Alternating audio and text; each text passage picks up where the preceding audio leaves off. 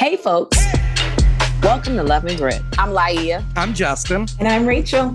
This week, we're diving into Hispanic Heritage Month by celebrating two people that have each done something that has never been done in Philly. Francisco Garcia is adding whiskey to Philly's repertoire, and Alba Martinez has not only changed her career path towards the greater good, she's also making great music with SEPTA. Yep, I said that right. Stay tuned. But first, a lightning round of Philly faves. And this week's topic is... What will you not miss for Hispanic Heritage Month? Oh, that's a good one. Let's see. Rye Guy loves soccer. So I'm going to go with the Philadelphia International Unity Cup. That's a big deal. It's a huge deal. If you don't know, it's a World Cup style soccer tournament, and it's featuring teams from across Philly. And so that's a definitely family friendly event and a lot of fun and camaraderie. And we hope it brings more soccer in years to come as Philadelphia fights to get the World Cup here. That would be amazing. You said the World Cup. All I could think of, that's going to be some good food around that time.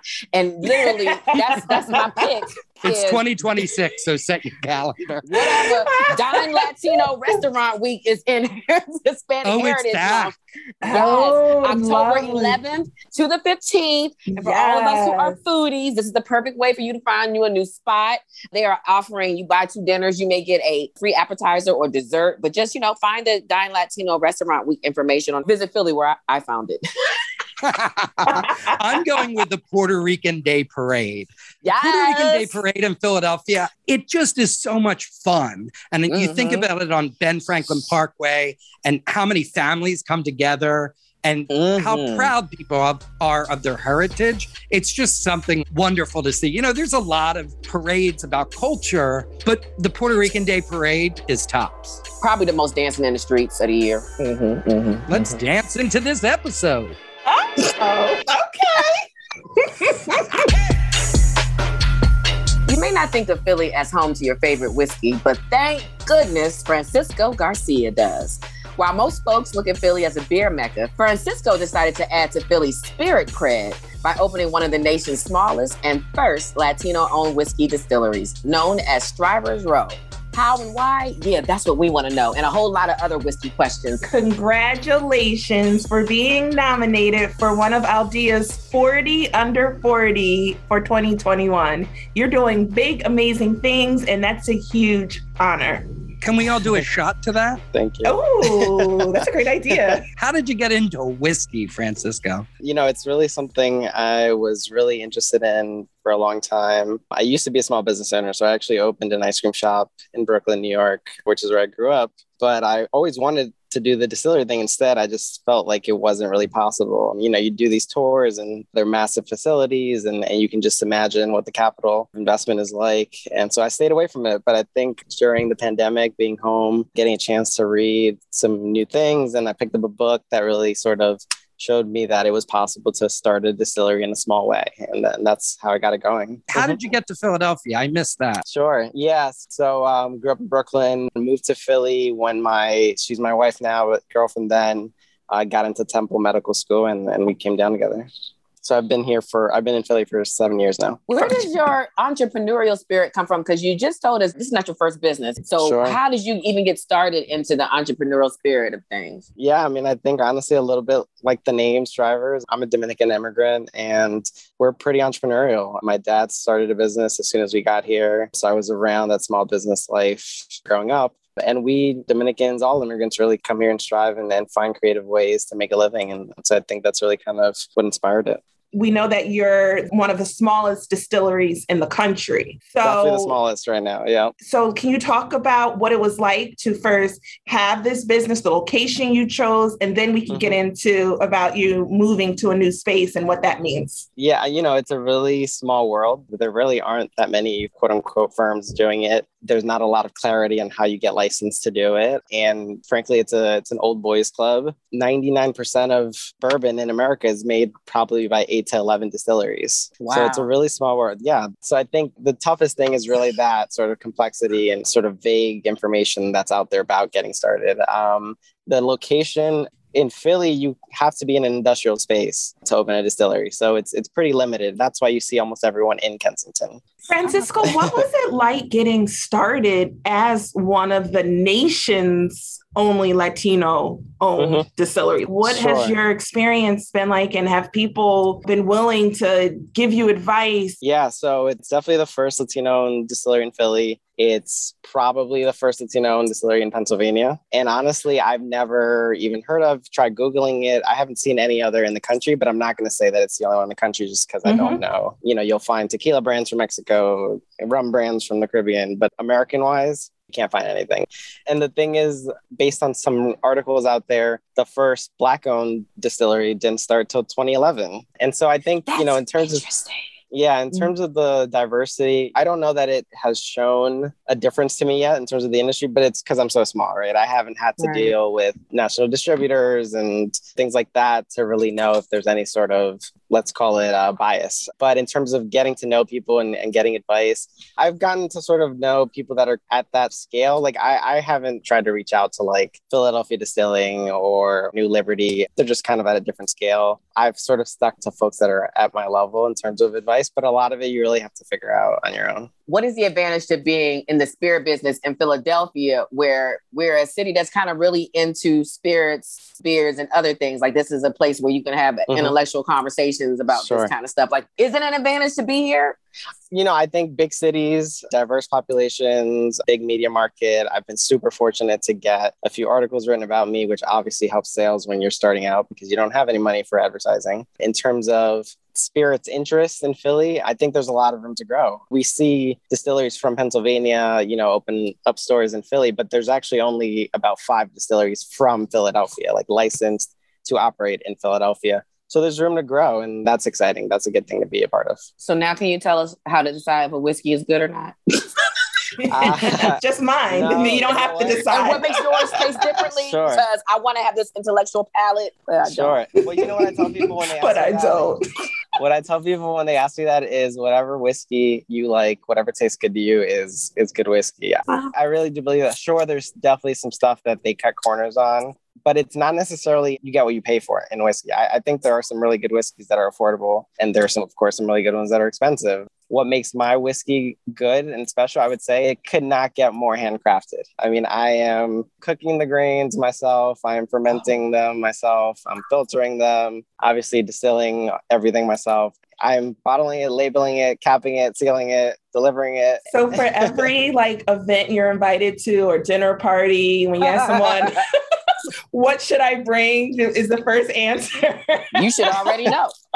You should bring some Stryver's Row. And Francisco, are you available in stores around town? Like where else can folks get the Stryver's Row? I am not. So the operation is so small right now. I have to do every transaction myself. So everything's direct to consumer right now.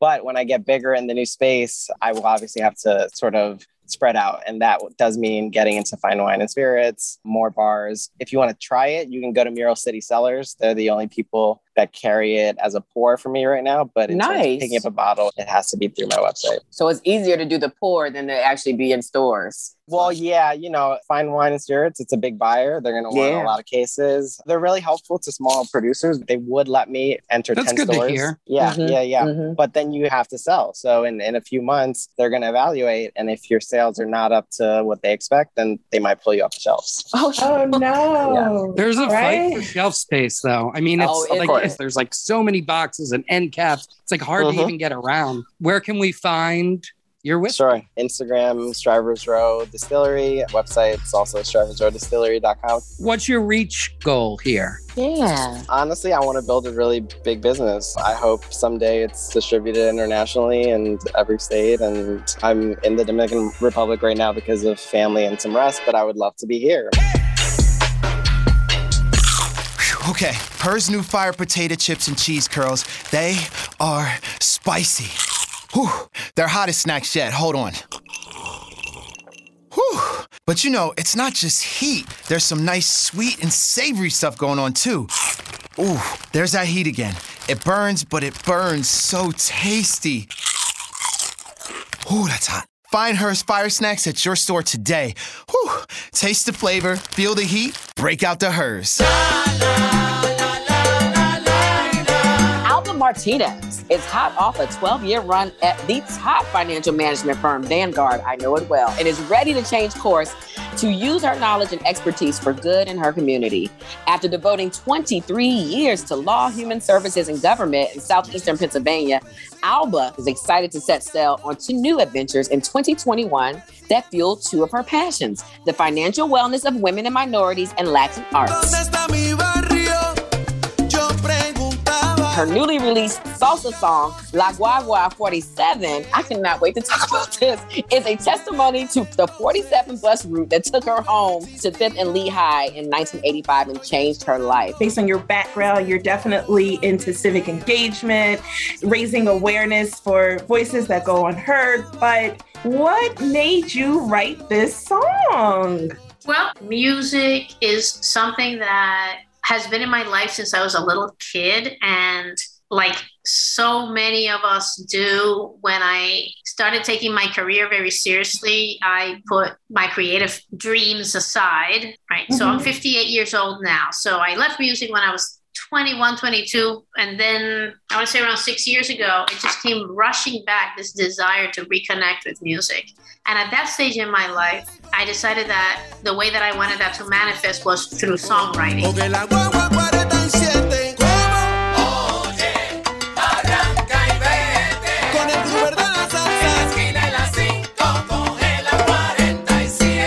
And it is an autobiographical song about my arrival to the city in 1985. And it's a very, very true story. What's interesting, though, is that for a lot of people that have listened to the song, they can relate to the story because even though it's my story of coming to the city as a newcomer and not knowing anybody and finding home, it's a story that I think is very, very common among Latinos, because we move. Yeah. A lot. When you came in 85, where were you coming from? I was born and raised in Puerto Rico, and I moved to DC to go to law school at the age of 19. And then after I finished law school, I wanted to work in a city, and I wanted to work in a city that had racial and ethnic diversity, and I wanted to work in an urban area. So I came to Philly as a new lawyer for community legal services, but I knew nobody, not one individual. So I came literally to the city alone. I knew a couple of people that knew people, and they told me, there isn't one here. We don't know. And so the story was about that journey. And literally one day I got a phone book and I looked in the blue pages and there was a list of Latino agencies. And I started calling one by one. And the first one I called was Taller Puertorriqueño, Cultural Center. Yes. And so somebody picked up the phone. His name is Luis Hernandez. He's still a friend. And he said, Nena, which means girl, Nena, run to 5th Street and get on the 47 bus and rush right over here and get off at Lehigh, blah, blah, blah. And I ran. He made it sound so urgent, and it was urgent to me. And so when I got on that bus, it changed my life. That one bus ride changed my life. And my connection to that community started that day with that phone call. And I found it disturbing that a lot of people that I had talked to before did not know where the community was. And so the song is about the loneliness. It's also a commentary on the fact that that community was invisible. It's also a commentary, and I say in the song that at that time, Google didn't exist. Mm-hmm. So if you didn't know something, the only way to find out is asking people, and kind of running around doing research. So that's what it's about. Connected to that, I've launched a music project called Rhythm Lab, designed to bring different musicians together to tell stories about the Latino experience through rhythm, through words, through music. So it's a record label, if you will, but it's a storytelling record label. P.S. The song is a party. It rocks. Where can you find it? Thank you. Yes. Well, the song is on Spotify, on YouTube, and it's also on our website, which is Ritmolab, RATMOLAB.com. And we are going to continue to release songs and develop projects. I love that. What are some of your favorite places along the route for Bus 47? Well, starting obviously with South Philly, that's become unbelievably interesting. What I love about the 47 is that it runs through a number of different ethnic neighborhoods. It cuts through Latino neighborhoods, more traditional Italian neighborhoods, at least close to it, Vietnamese neighborhoods, other Asian community neighborhoods. Of course, runs through Center City, right, the historical part. And then it moves into the Latino community. And the Latino community has changed a lot since 1985. So it used to be predominantly Puerto Rican back then. but now it's Puerto Rican, Dominican, Mexican, Honduran, Salvadorian. It's really beautiful.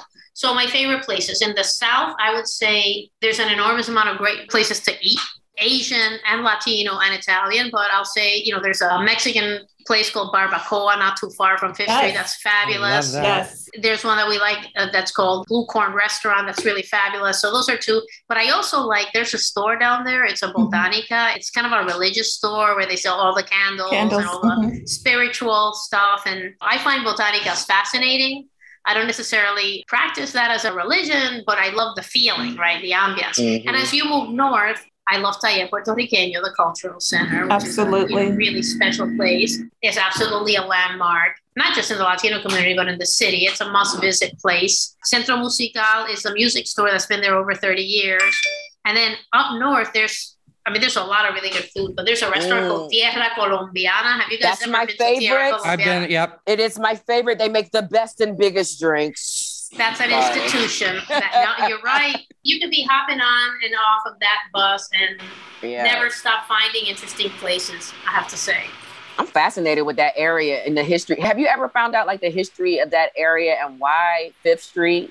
So the Latino community, when it first moved to the city, it was a Spring Garden area. 18th, 19th of Spring Garden was kind of the core because of the working patterns of Latinos. There were a lot of manufacturing plants on Fifth Street. And you can see that a lot of them have now converted to condos. And then as the economy changed and the manufacturing left, it became an increasingly poor community, which there's a lot of also economic challenges in that neighborhood. And as you see, as you move farther north, the rate of home ownership increases.